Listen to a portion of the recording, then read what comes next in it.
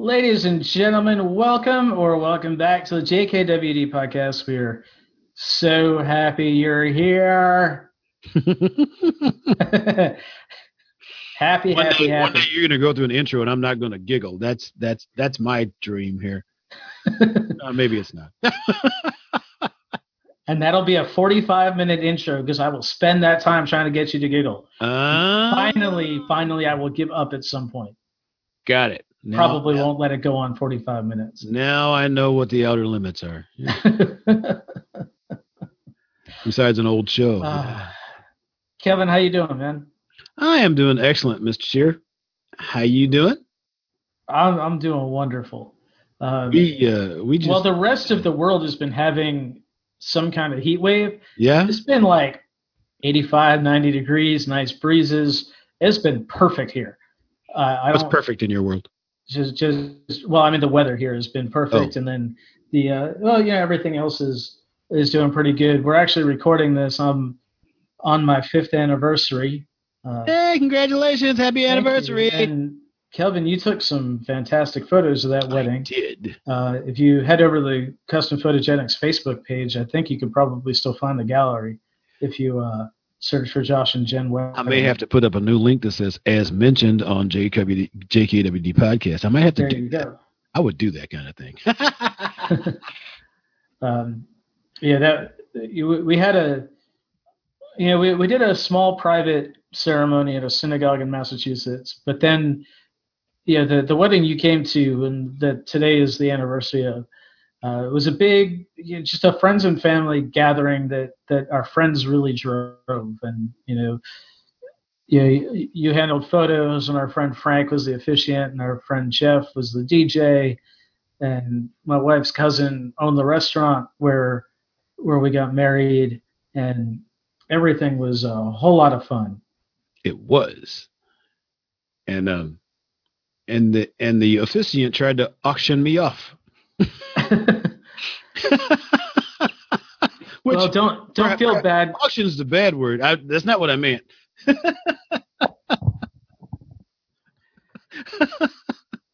Oh no! Actually, he did try to auction me.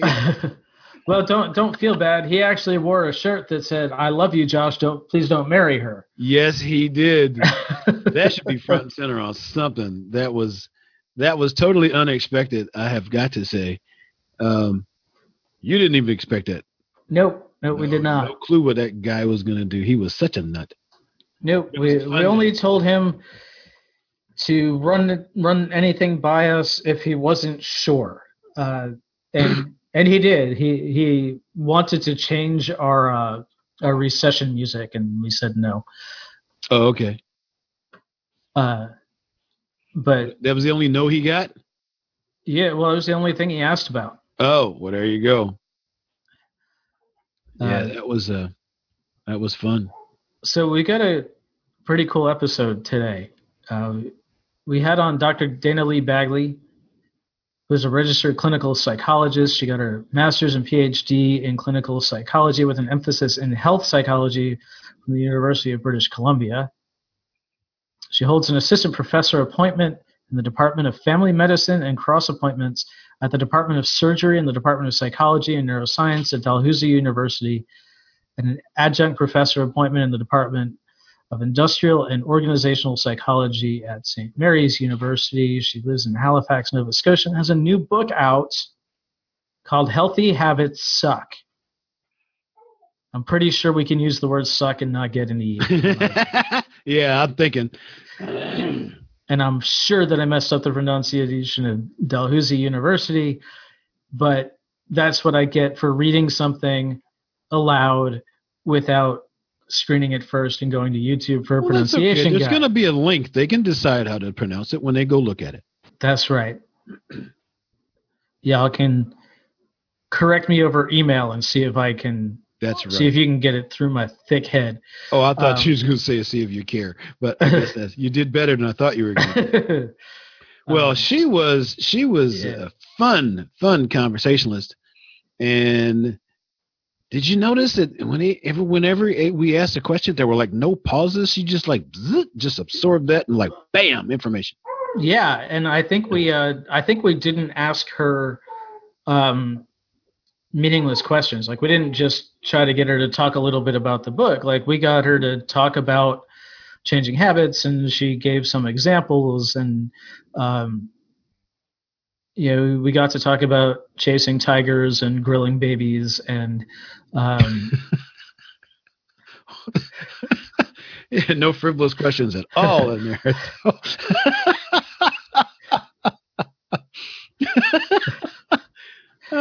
You're a sick man.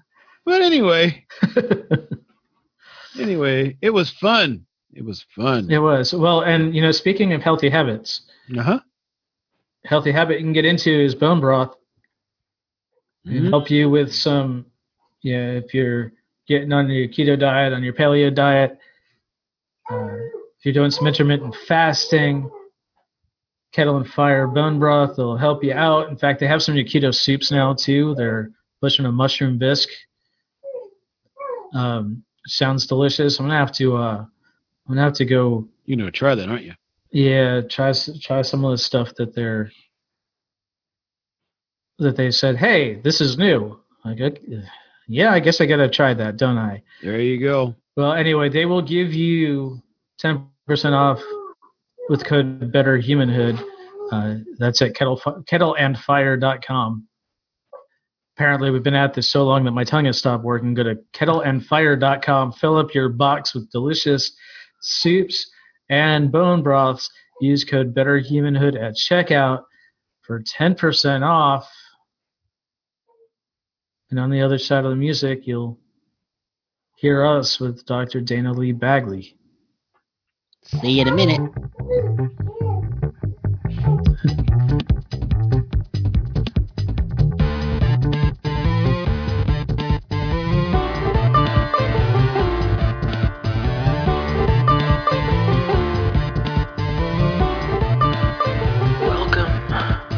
Josh and Kelvin World Domination Podcast, where we talk about better humanhood and teach you how to dominate your world.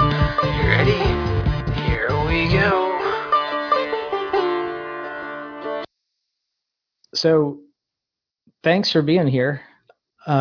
Everybody else has the same Google I do, so we'll read your bio and everything. But do you want to introduce you in your own words and let us know your mission and why that's your mission? Okay. So I'm Dr. Dana Lee Bagley. I'm a clinical health psychologist. So one of the things that's important to me in life is about reducing human suffering, and that drives a lot of the things that I do. In particular, I do that in a way by helping people be healthier and allowing them to do the things that matter to them in life, when health is like one of those things that you need in order to be able to do the things that matter to you. So that's how I help reduce human suffering. And so I've been working with people with chronic health conditions for a really long time. And this book came about also to try to reach people that I wouldn't normally get to encounter, and to offer them some skills that are based on science that we know that works, and also applying them in real life. We love application here. It's one of the reasons we started this, and we always try to take away some actionable items at the end. But can we start maybe with the title of the book is Healthy Habits Suck. But can we start with defining what habits are and how we can understand those, and then maybe move into how we identify healthy ones? Yeah, so in the book, it's pretty broad of what people define as healthy habits. I mean, I actually think most people know the things that they should be doing, right? So healthy habits include things like being physically active, eating fruits and vegetables, getting sleep, staying hydrated, not having too much alcohol, those kinds of things. They're generally principles that most people know. And so one of the things that I think this book actually does differently from other resources is it doesn't tell you what to do, it tells you how to do it. So it's really focused on how do you actually start engaging in these healthy habits in your day-to-day life, and how do you stick with it? Because that's the other part. is the sticking with it is actually the really hard part.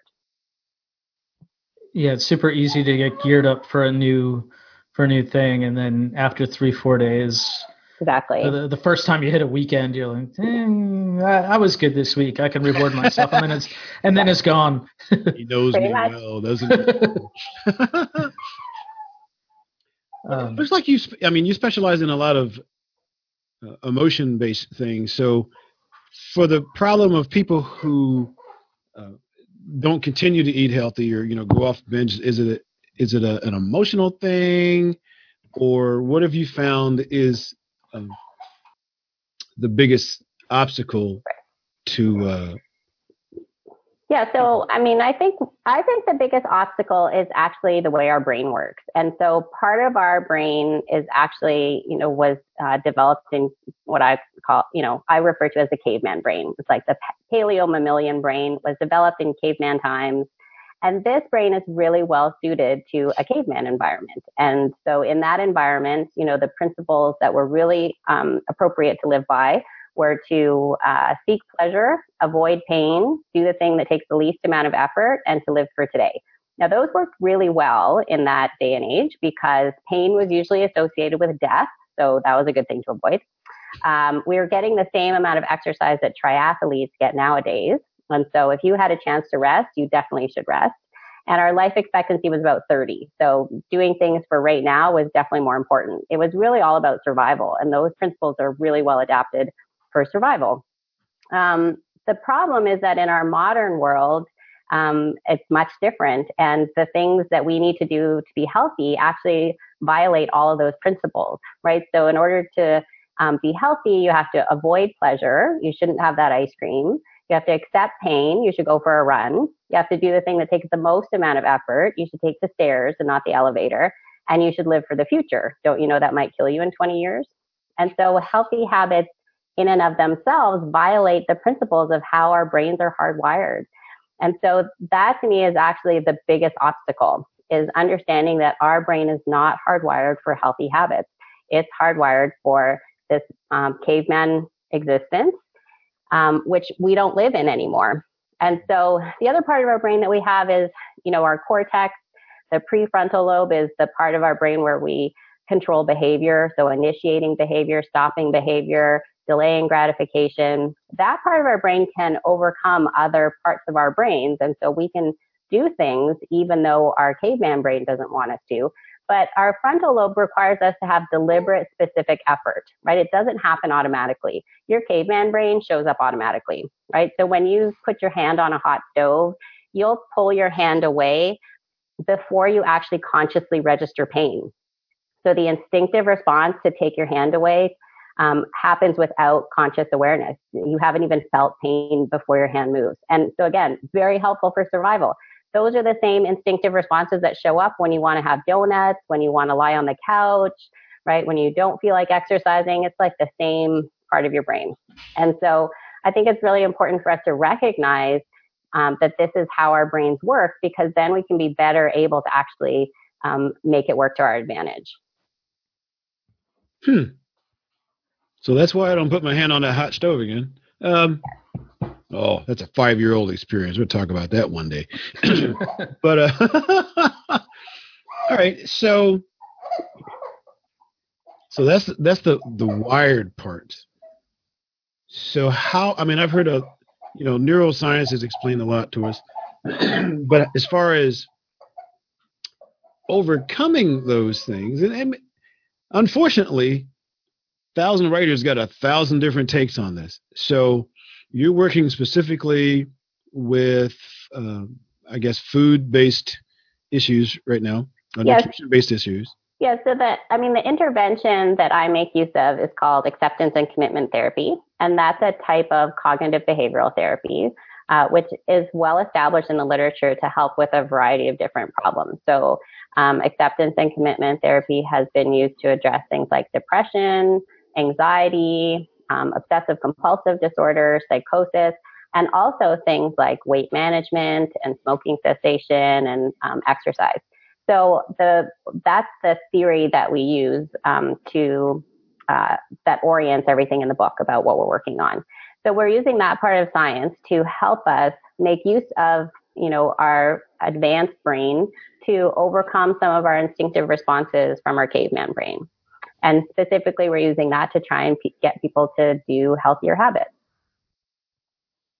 How do we, or how do you and science in general help people pick which healthy habits they can start with and which bad habits they can start getting rid of?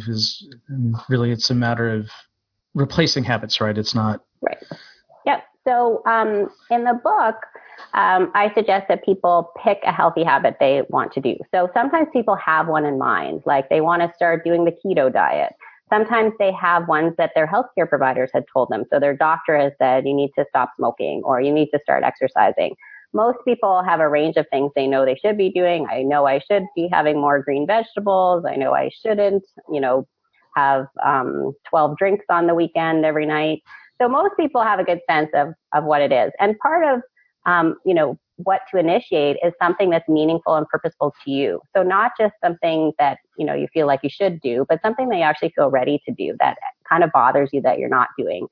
And so we encourage people to pick their own behavior to work through the book. And so it's sort of like structured, like you can read one chapter a week and be practicing the skills to try and get this one behavior to be more consistent in your life. In the book, there's a number of strategies about how to make that happen, to be more likely to make that happen. So for example, one of the things I talk about in the book is a 90% goal. So that means you should be 90% sure that you can achieve that goal. And if you're not, then you want to make it something smaller or less frequent, some way that you feel 90% sure that you can do it. And in that way, you're more likely to stick with it, because when we feel like we're succeeding at something, we want to keep going. If we feel like we're failing at something, it's just a normal human response to stop trying. And so by picking something you're likely to be successful at, then you're going to want to keep doing it, right? So if you set the goal to go for a walk 3 times a week and you go twice, have you succeeded or failed? Well, your goal was 3 and you only went twice, so now you failed. If you set the goal to go once a week and you go twice, have you succeeded or failed? Well, now you've succeeded, right? And when we feel like we're succeeding, we want to keep going. So there's other kind of tricks in the book about those kinds of things that are actually based on science, right? That 90% goal is exactly the opposite of what people usually do. And what you just described is, I'm going to change my whole life Monday morning, and I'm going to change everything that I'm going to eat, and I'm never going to eat anything white anymore. I'm not going to eat any carbs anymore, right? And people last a couple days, if they're lucky, a week, right? And then they stop it altogether, right? So now they're not doing any healthy habits at all. So another principle that I talk about in the book is about the do instead goal, right? So many people pick a don't do goal. So I'm going to stop drinking pop, or I'm going to not eat chips at the end of the night. And the problem with this is that this creates an effect, which in science is called the thought suppression effect, but I like to refer to as the pink elephant effect. So for example, if I tell you not to think about pink elephants, so don't imagine pink elephants, don't think about pink elephants, what's likely to happen? It's the only thing you think about. Yeah. Yeah, Cesar, you're thinking about pink elephants. And I'm kind of guessing, that this wasn't a hot topic before I said that. I don't think it's like trending on Twitter, pink elephants, right? But as soon as I tell you not to think about it, now that's what you're thinking about. And you're going to think about pink elephants now way more than you did before I told you not to. And this is a well-established phenomenon in psychology called the thought suppression effect, that the more you try to not think about something, the more you think about it. So we create pink elephants for ourselves all the time by setting goals that are don't do goals, right? Don't eat chocolate, don't have pop, don't eat chips late at night. Those are all pink elephants. And now you're thinking about chips and chocolate and pop way more than before you set that goal. So to get around that, we talk about the do instead goal. So what are you going to do instead of pop? What are you going to do instead of chips, right? And by thinking about adding things to your life instead of taking things away. So maybe you set the goal to have, a bowl of vegetables before you have your bowl of chips at night. Or maybe you set the goal to drink a big glass of water before you have your pop. And in that way, by adding healthy things, it eventually kind of crowds out the unhealthy things, but doesn't have the same sense of like deprivation that we often feel when we're on a diet, quote unquote. I like that. So what do I need? What do I need to eat before I have that that half gallon of Perry's Panda Paws ice cream, Josh? Right. Yeah. So maybe have some fruit and vegetables before you do, right? Maybe I'll try that, because I'll tell you what, well, that box goes quick. Yeah.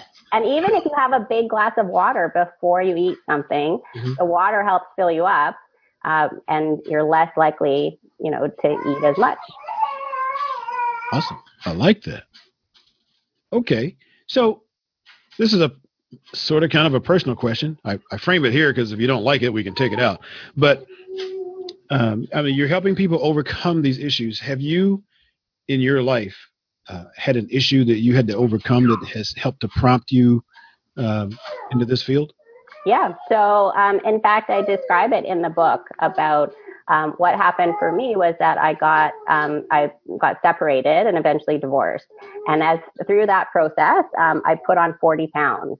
And I started doing the things that I typically had done other times in my life to lose weight, and nothing happened.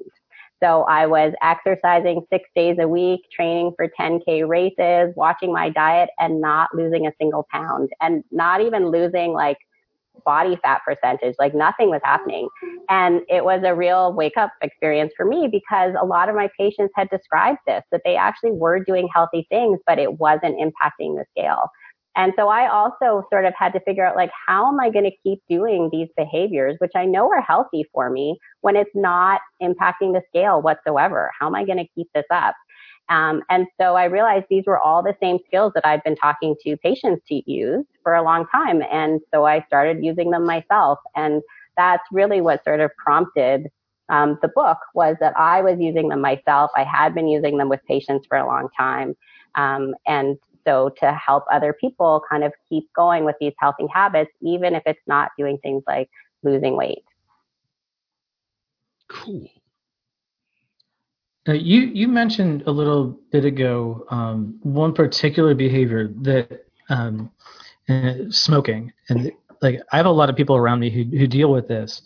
Now, this isn't one of those things that you can. I mean, I don't know what the incremental success looks like, right?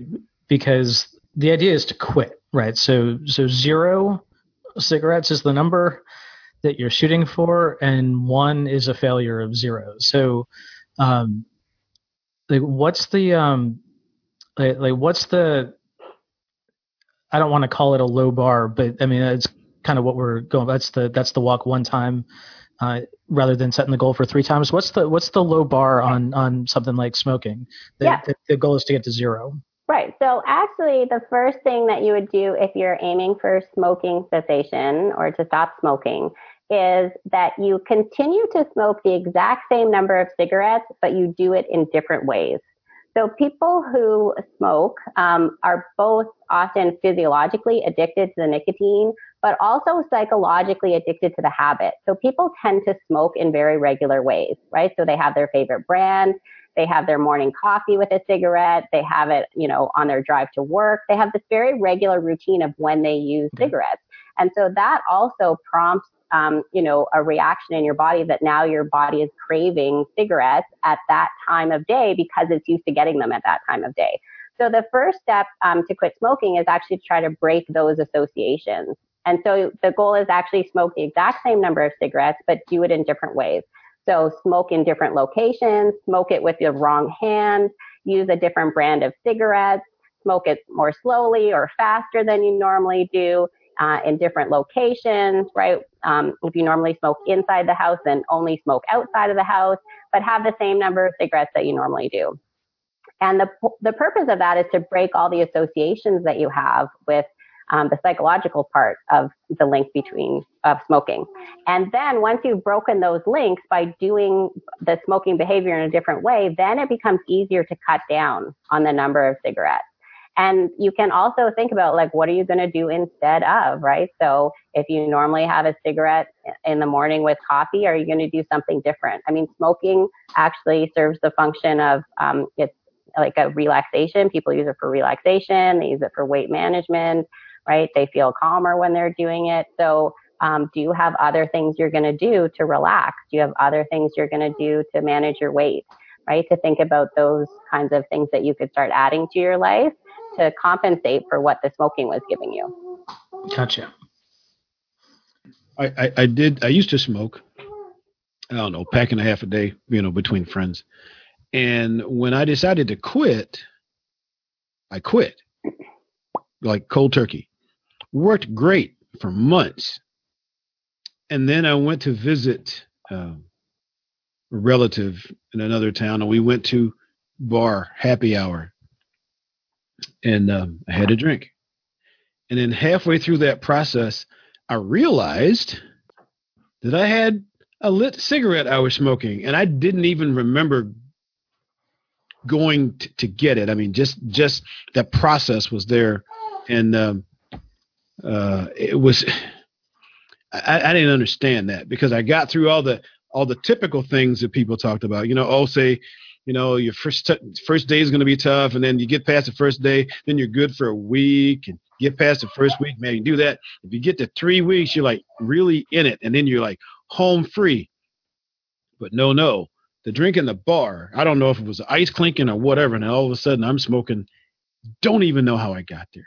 Don't even remember lighting, pulling out. I didn't even have them with me, so I don't know where I got them.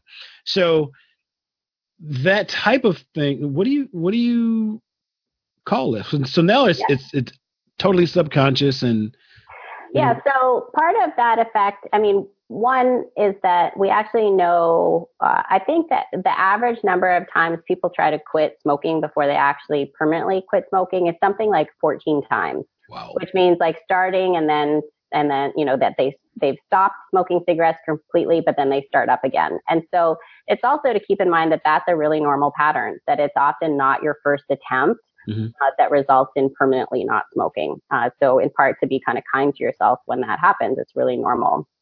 The other thing you're describing is something that I talk about in the book actually too, which is about being on automatic pilot, which is that sense of it just happened. Right. I'm sure you've had the experience of driving somewhere and you're like, I don't know how I got there, but I did. Exactly. Right? Yeah. And that's that same process of automatic pilot. And when we're on automatic pilot, the problem is that we do old habits and we do things without conscious awareness, right? It just happens. And that's a common description. People say, well, I got home from work and suddenly I was eating the ice cream. And you're like, well, what happened? They're like, I don't know. I just ended up on the couch eating ice cream, right? It's a really common experience.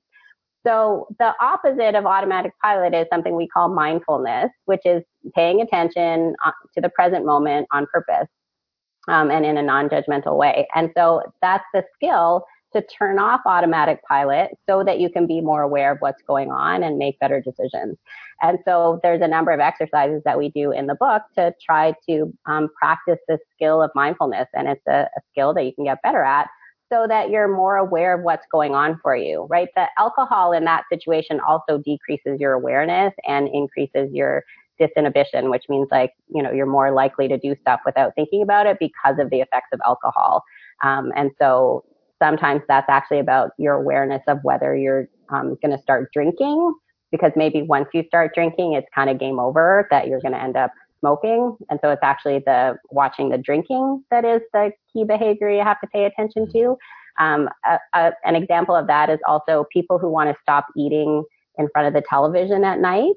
By the end of the day, we've pretty much used up our willpower. So willpower, is kind of like a muscle and you use it all day long. In psychology, it's called self-control instead of willpower. And basically we use that all day long to do, to get yourself to work or to not swear at your boss or to drive in traffic. Like we use that muscle all day long. So by the end of the day, it's just worn out. It's tired. You can do things over time to increase your self-control, right? To build that muscle and make it stronger.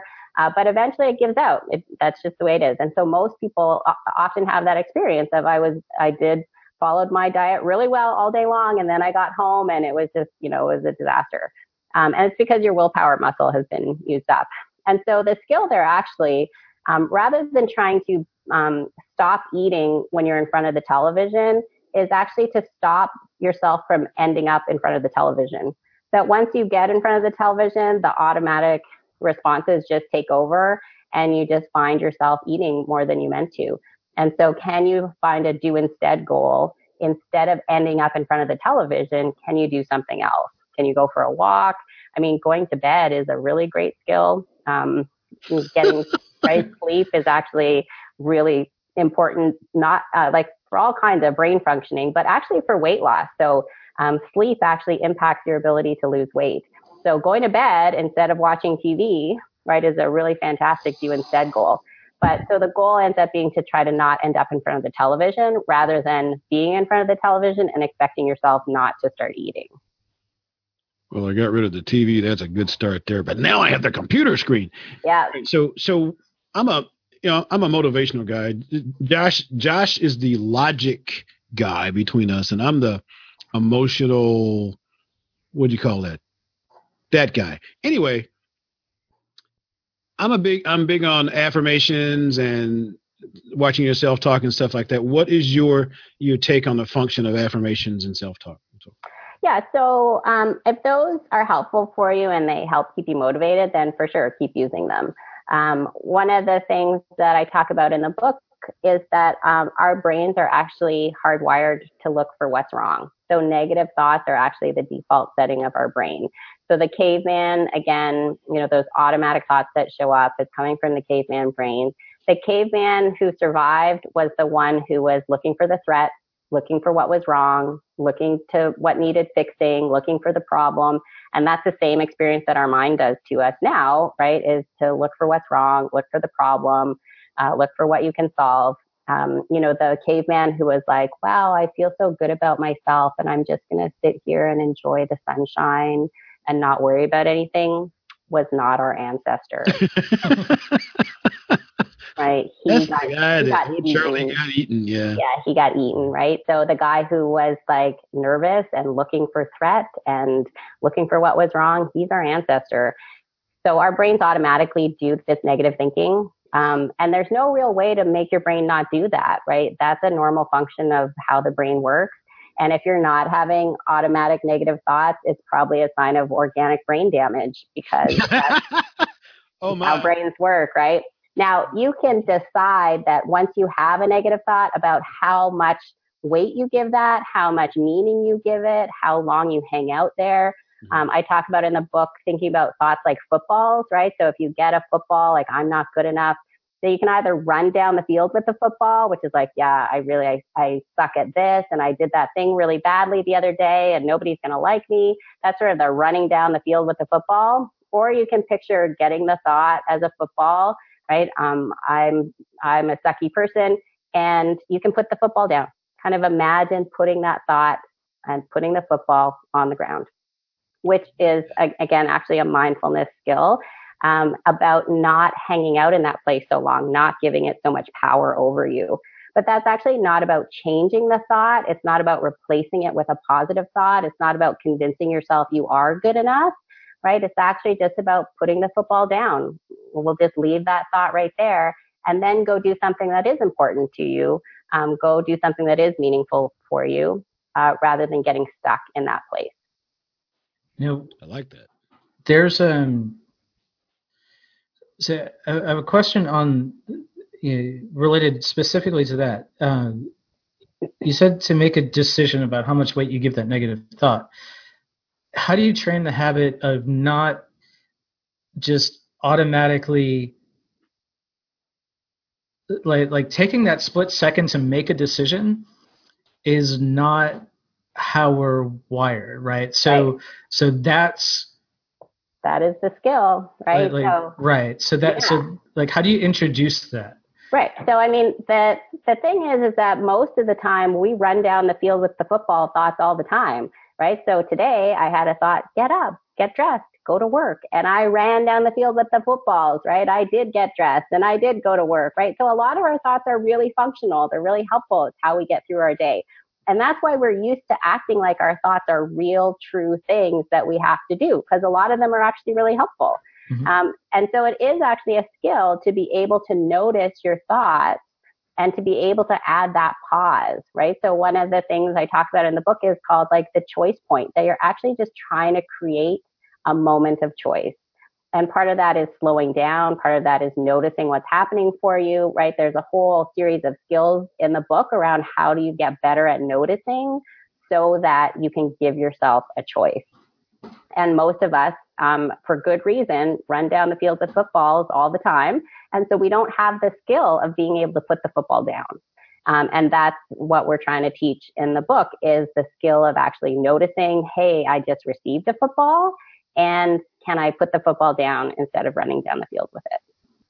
Right, because when the football is a tiger's chasing me, yeah, exactly. Then you don't want to you don't want to take that second to evaluate that thought. You just want to get the heck out of it. That's exactly right, right? Imagine how dysfunctional that would be if the thought shows up like, there's a tiger, run, and you're like, I don't know if I believe that thought. I don't know if I want to, I don't know, right?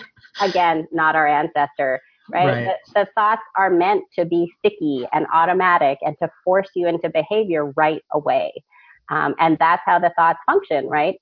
And again, because of our cortex, our frontal lobe, we actually do have the ability to notice the thought, to pause, to give yourself, right, a choice point.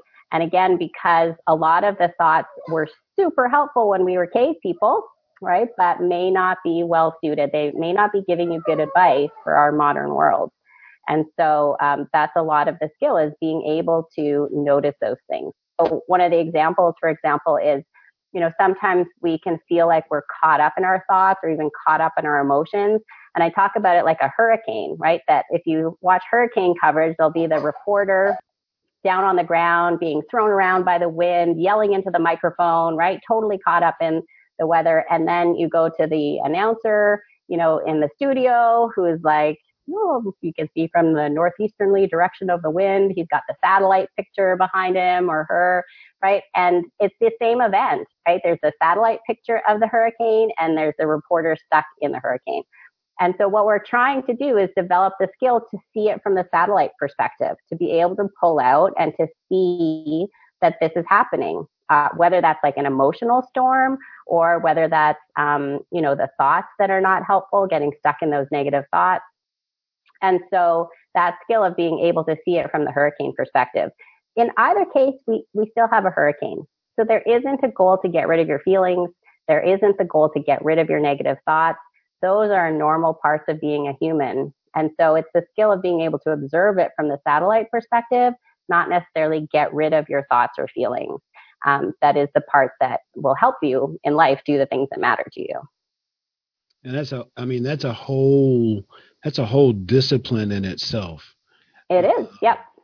It's a skill. And so we offer, in the book, exercises to practice the skill to get better at it. So it's a thing that you can learn to do and that you can learn to do better. And our culture doesn't really ever teach skills like that. It's not a thing that we talk about or even teach people to do. Most of the messaging we get in Western culture is that you shouldn't feel bad. If you do feel bad, there's something wrong with you, that you should be able to change your feelings. And if you haven't changed your feelings, you're just not trying hard enough. None of that's true. We actually don't have control over our feelings. It's part of our caveman brain. They show up automatically. Mm-hmm. We do not have a very good ability to get rid of feelings, in part because they come back, because they're part of being a human, mm-hmm. right? And so the skill isn't about getting rid of feelings. It's about having that satellite perspective so you can still do the things that matter to you, even if, the emotional weather isn't what you want it to be. Yeah. All right. So your book, now the skills we're talking about are not, if I'm looking at the cover of your book, I think that's asparagus. Yeah. I don't do too many things with green things that look like that. So the focus of that book would appear to be food and our relationship with food, but the skills you're talking about here, do you make a conscious effort in the book to equate those not to just your habits with food, but to your habits in life in general as you are now? Yeah, so there's lots of different examples in the book. So that includes things like smoking or exercising more or getting more sleep. So, weight being one that food and weight being one that people often concentrate on when they're thinking about their health, but not the only one that you can concentrate on. And so in the book, I offer a bunch of different examples for a variety of different behaviors of things you might be trying to do to be healthier.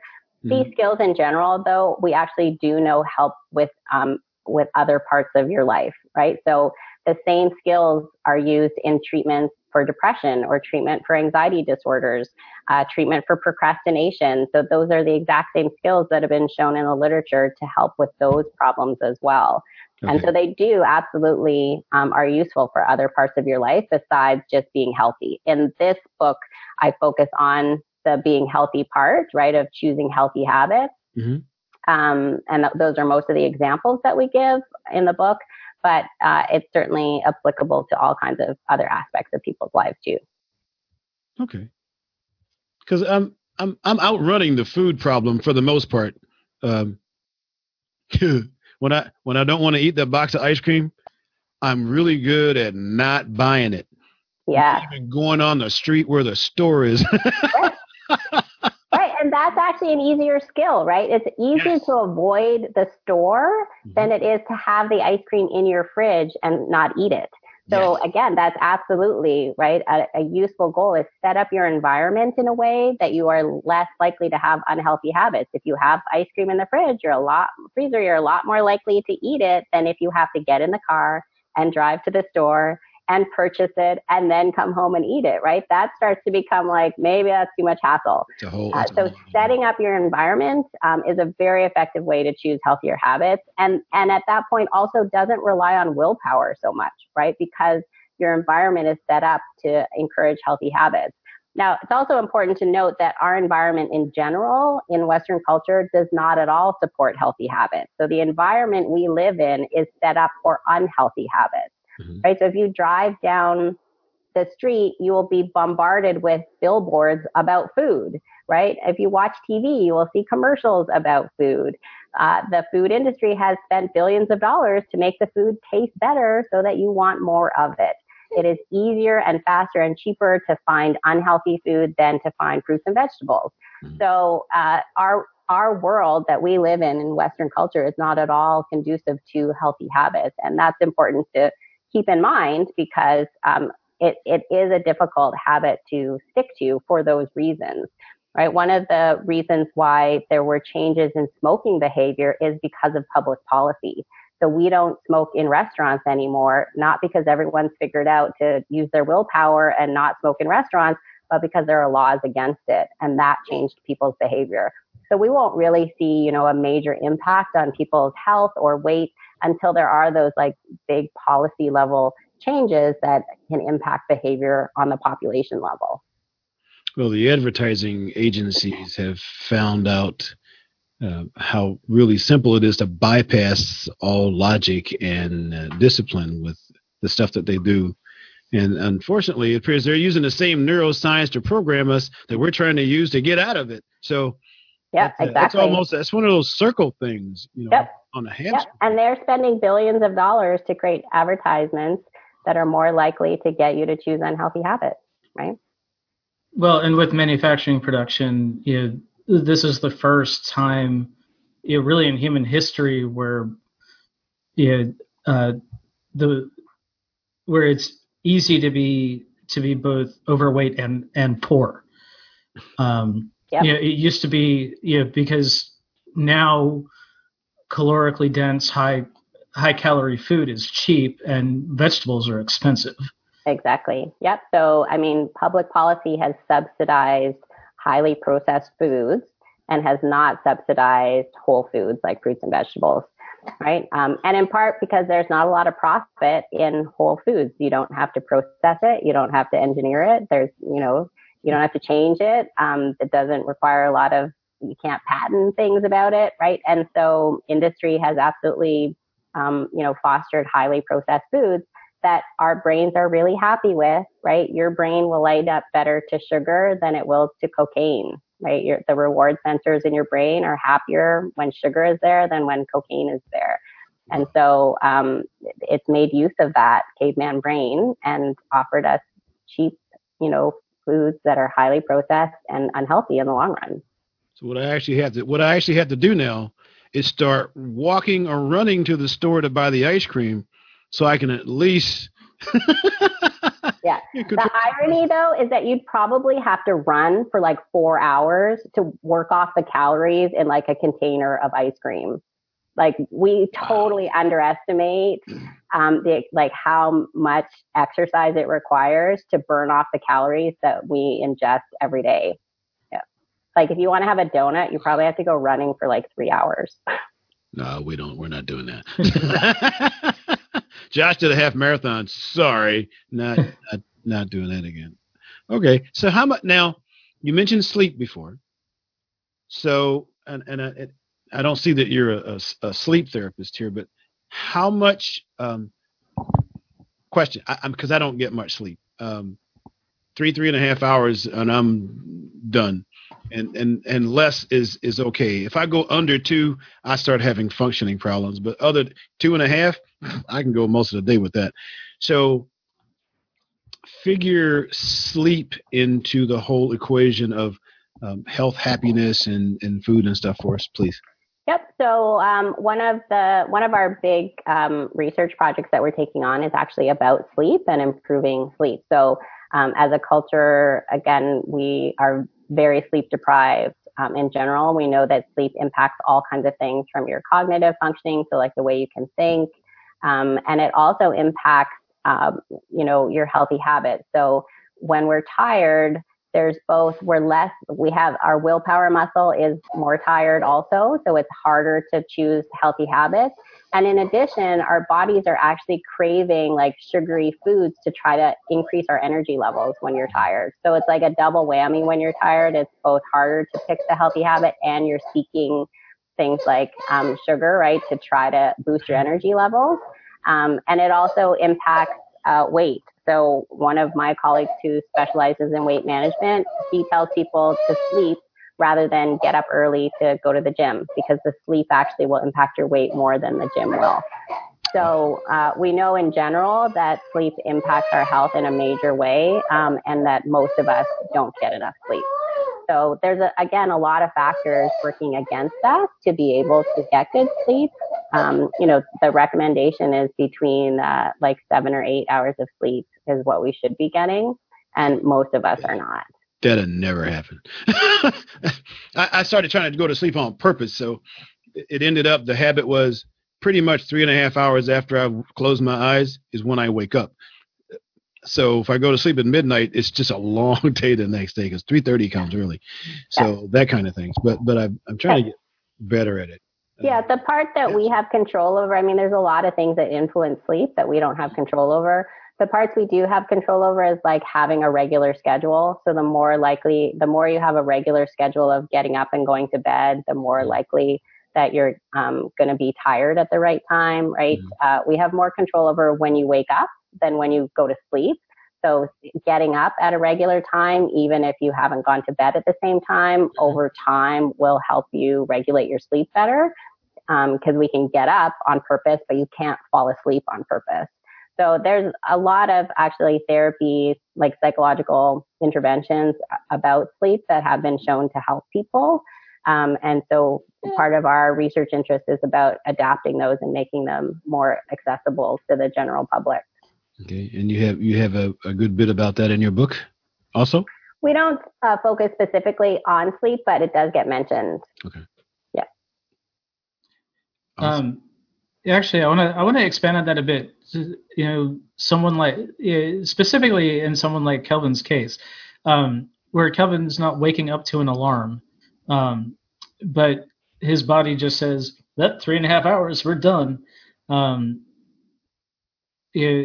Is the recommendation to just stay in bed, or do you just get up and go about your day? Yeah, I mean, if you actually are not feeling tired during the day, if it's, not impacting you, I wouldn't try to change your sleep schedule, right? So if you're functioning and you feel like you're functioning well on 3 hours of sleep, staying in bed longer is not likely to increase the amount of sleep that you get. right? There'd probably have to be a lot of lifestyle changes to actually increase your overall sleep, but staying in bed for longer won't help. So it's other things probably like, how much stress levels you have, how much caffeine you drink. Those kinds of things impact your sleep cycles also. And so it would probably require a bigger lifestyle change to change those sleep patterns. Calvin, we'll send you the baby for 2 weeks. You would do that for me? Oh, see the kind of friends I have. Oh my gosh. Yeah. Well, it'd probably be nicer to never mind. I'm not going to say what. The baby's very good. Marlena's a star, She's a wonderful child. And you see that devilish little smile she had over there on the. She has a very cute smile. That's faking us out. That's just so you know, evolutionarily speaking, they're designed to be cute at that age because. Yeah, I keep telling my wife that they make them cute at this age so that you don't cook them when you're hungry. You don't throw them out the window when they cry. Exactly, because they're actually quite a lot of work, and there's not that much enjoyableness about them, except that they smile and they coo at us and they have those big eyes. And so, yeah, evolution has absolutely made them cute at that stage. Yeah. Something Monsanto didn't control. Did I say no? Yeah, it's like we all saw that baby giraffe being born on live stream a couple of years ago. That kid was walking in 3 hours. Exactly, right? Human babies are. This one's 7 months old. She's useless. Right. And she will be useless for a long time, right? Yeah. I mean, at what age do kids actually become independent? I know people who have college students. 25, yeah. Any day, right? So there's actually all kinds of systems in our brain. And I actually talk about this in the book because human babies are so dependent on caregivers. They really are born too soon, right? So that first 3 months, especially when they like only sleep and poop, basically, they really are supposed to still be inside at that point. But there's a trade-off because the point they're born at now is the last point in which our big brain can make it out of the birth canal. So there's a trade-off. They're born too soon, but we get these big brains. And over time, the big brain had a bigger advantage. But you have to have a system then to make sure that caregivers will care for these infants because they are incredibly dependent and way more dependent than any other mammal on the planet. And so we have a system, the attachment system, which is about the bond between a caregiver and a baby that is designed to make sure that works, that we care for infants. And that extends into adulthood also. And so, feeling disconnected from others absolutely is a stressor for humans, right? It says something about human nature that solitary confinement is a form of punishment, right? What do we do to like the really bad people? We put them in solitary confinement and they don't like it, right? That tells you a lot about human nature, that just removing social contact can be a form of punishment. And that's because of that attachment system, that if you didn't feel distressed when you were disconnected from a caregiver or when the baby was disconnected from the caregiver, like in both directions, that didn't cause distress, human babies would not survive. Literally, the survival of the species is dependent on that, right? And so I talk in the book about, social relationships and how that impacts our healthy habits. The people, we talk in our culture that, you should be independent and you should be able to do things on your own and not rely on people. That's actually totally dysfunctional, right? The people that are really problematic are the ones that are disconnected, right? School shooters, how are they described? Loners. They were disconnected. They didn't have friends or like connections with other people. Not having social connections is a much bigger indicator of something being wrong than people who want to have connections with other humans. And we've made it harder over the past century or two, where we're all living in our little boxes, fully independent from anybody else. I mean, I've got elderly neighbors. We check on them, and sometimes they check on us. But frankly, I got everything I need here. I don't even have to go to the grocery store if I don't want. I can order everything on Amazon. Yeah. Or I can. If I want something in the grocery store, I can just Instacart. Right. So I mean, we are not meant to live on our own. We are absolutely, hardwired to live in villages, to live in tribes, and so we have done a big disservice, especially in the Western world, where we have, especially in North America, where we have so much space, by separating people out into these individual homes, separated by fences, right? And that is hard for humans to feel disconnected, to not feel part of a tribe. That's part of how we're hardwired. Tribes. Seth Godin had a thing. I although I do pretty good here by myself, but I do go out.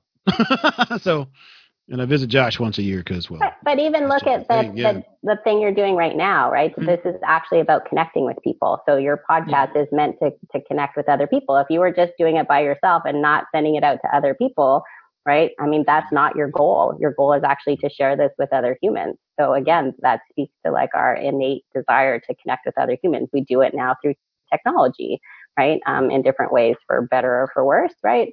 But again, part of what we're doing right here, right now is actually social connection.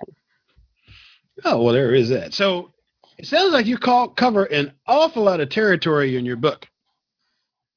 Because I haven't said anything yet, but you didn't go, yeah, we talk about that in the book. And that's amazing because we can go off on some pretty interesting tangents. So how big is this book? Yeah, the good news is that it's actually a pretty easy read. It's not that long. So I do touch, I think the reason why I'm able to comment on all the things that you're talking about is that the book is designed to talk about the things that matter to people, right? I specifically address things that commonly come up for people. And so the things that you guys are bringing up are exactly the same things that come up for patients when I'm working with them. And so it's deliberate to focus on the stuff that really matters, which is why I think we've touched on a number of the topics in the book, but it's actually a pretty easy read. It's meant that you can work on it like once a week and practice the skills in between, but you can actually probably read the whole thing, in an afternoon or something too. Really? Yeah. It's meant to be accessible. It's very highly based on science, but it's meant to be digestible in a way for people who aren't exposed to science or don't know all of those pieces to it. And so there's a really strong goal for me about making scientific information accessible to people, like to anybody, right? And so there's a real effort there to make those into digestible pieces that people can really take and make use of and practice right away and apply to their lives right away. Awesome. Great. So I know that we've got to wrap up so that you can get to your next appointment. Just a couple of quick kind of wrap-up questions. We'll have links to the book and your website in the show notes and everything, but is there anywhere that you prefer people connect with you? Do you hang out on social anywhere? Like what's the... So I'm on social media. People can find me on Twitter and Facebook and Instagram. I do have a website also. On Twitter, I often, send out messages about healthy habits and about like little tips, both for healthcare providers working with patients, but also for the public. My Twitter handle is at Dr. Lee Bagley, which is DrLeeBagggley. And it's the same one for Facebook. I also post information there. I posted something today about self-compassion and the importance of self-compassion in weight management. So those are all ways that you can stay connected about the information over time. Great. And everybody's least favorite question. Is there anything that you were hoping to get across that we didn't get to today? No, I think we touched on a lot of really important things. I think we, hit on the things that are useful about the book and the things that matter to people. So I think it went really well. Thank you. Awesome. Do recommend us to all your friends. Yes. Well, thanks so much for being here, and we will get you a link when the show goes up. I think we'll probably get this one up for Monday. Great. Well, it was lovely talking with you guys. Thank you so much for having me. Thank you. You have a great day. Okay. Take care. Bye-bye.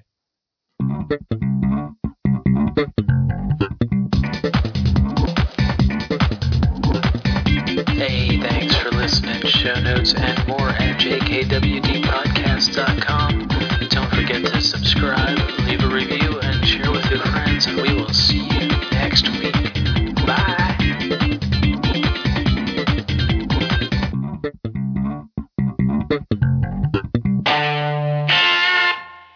A Better Humanhood production.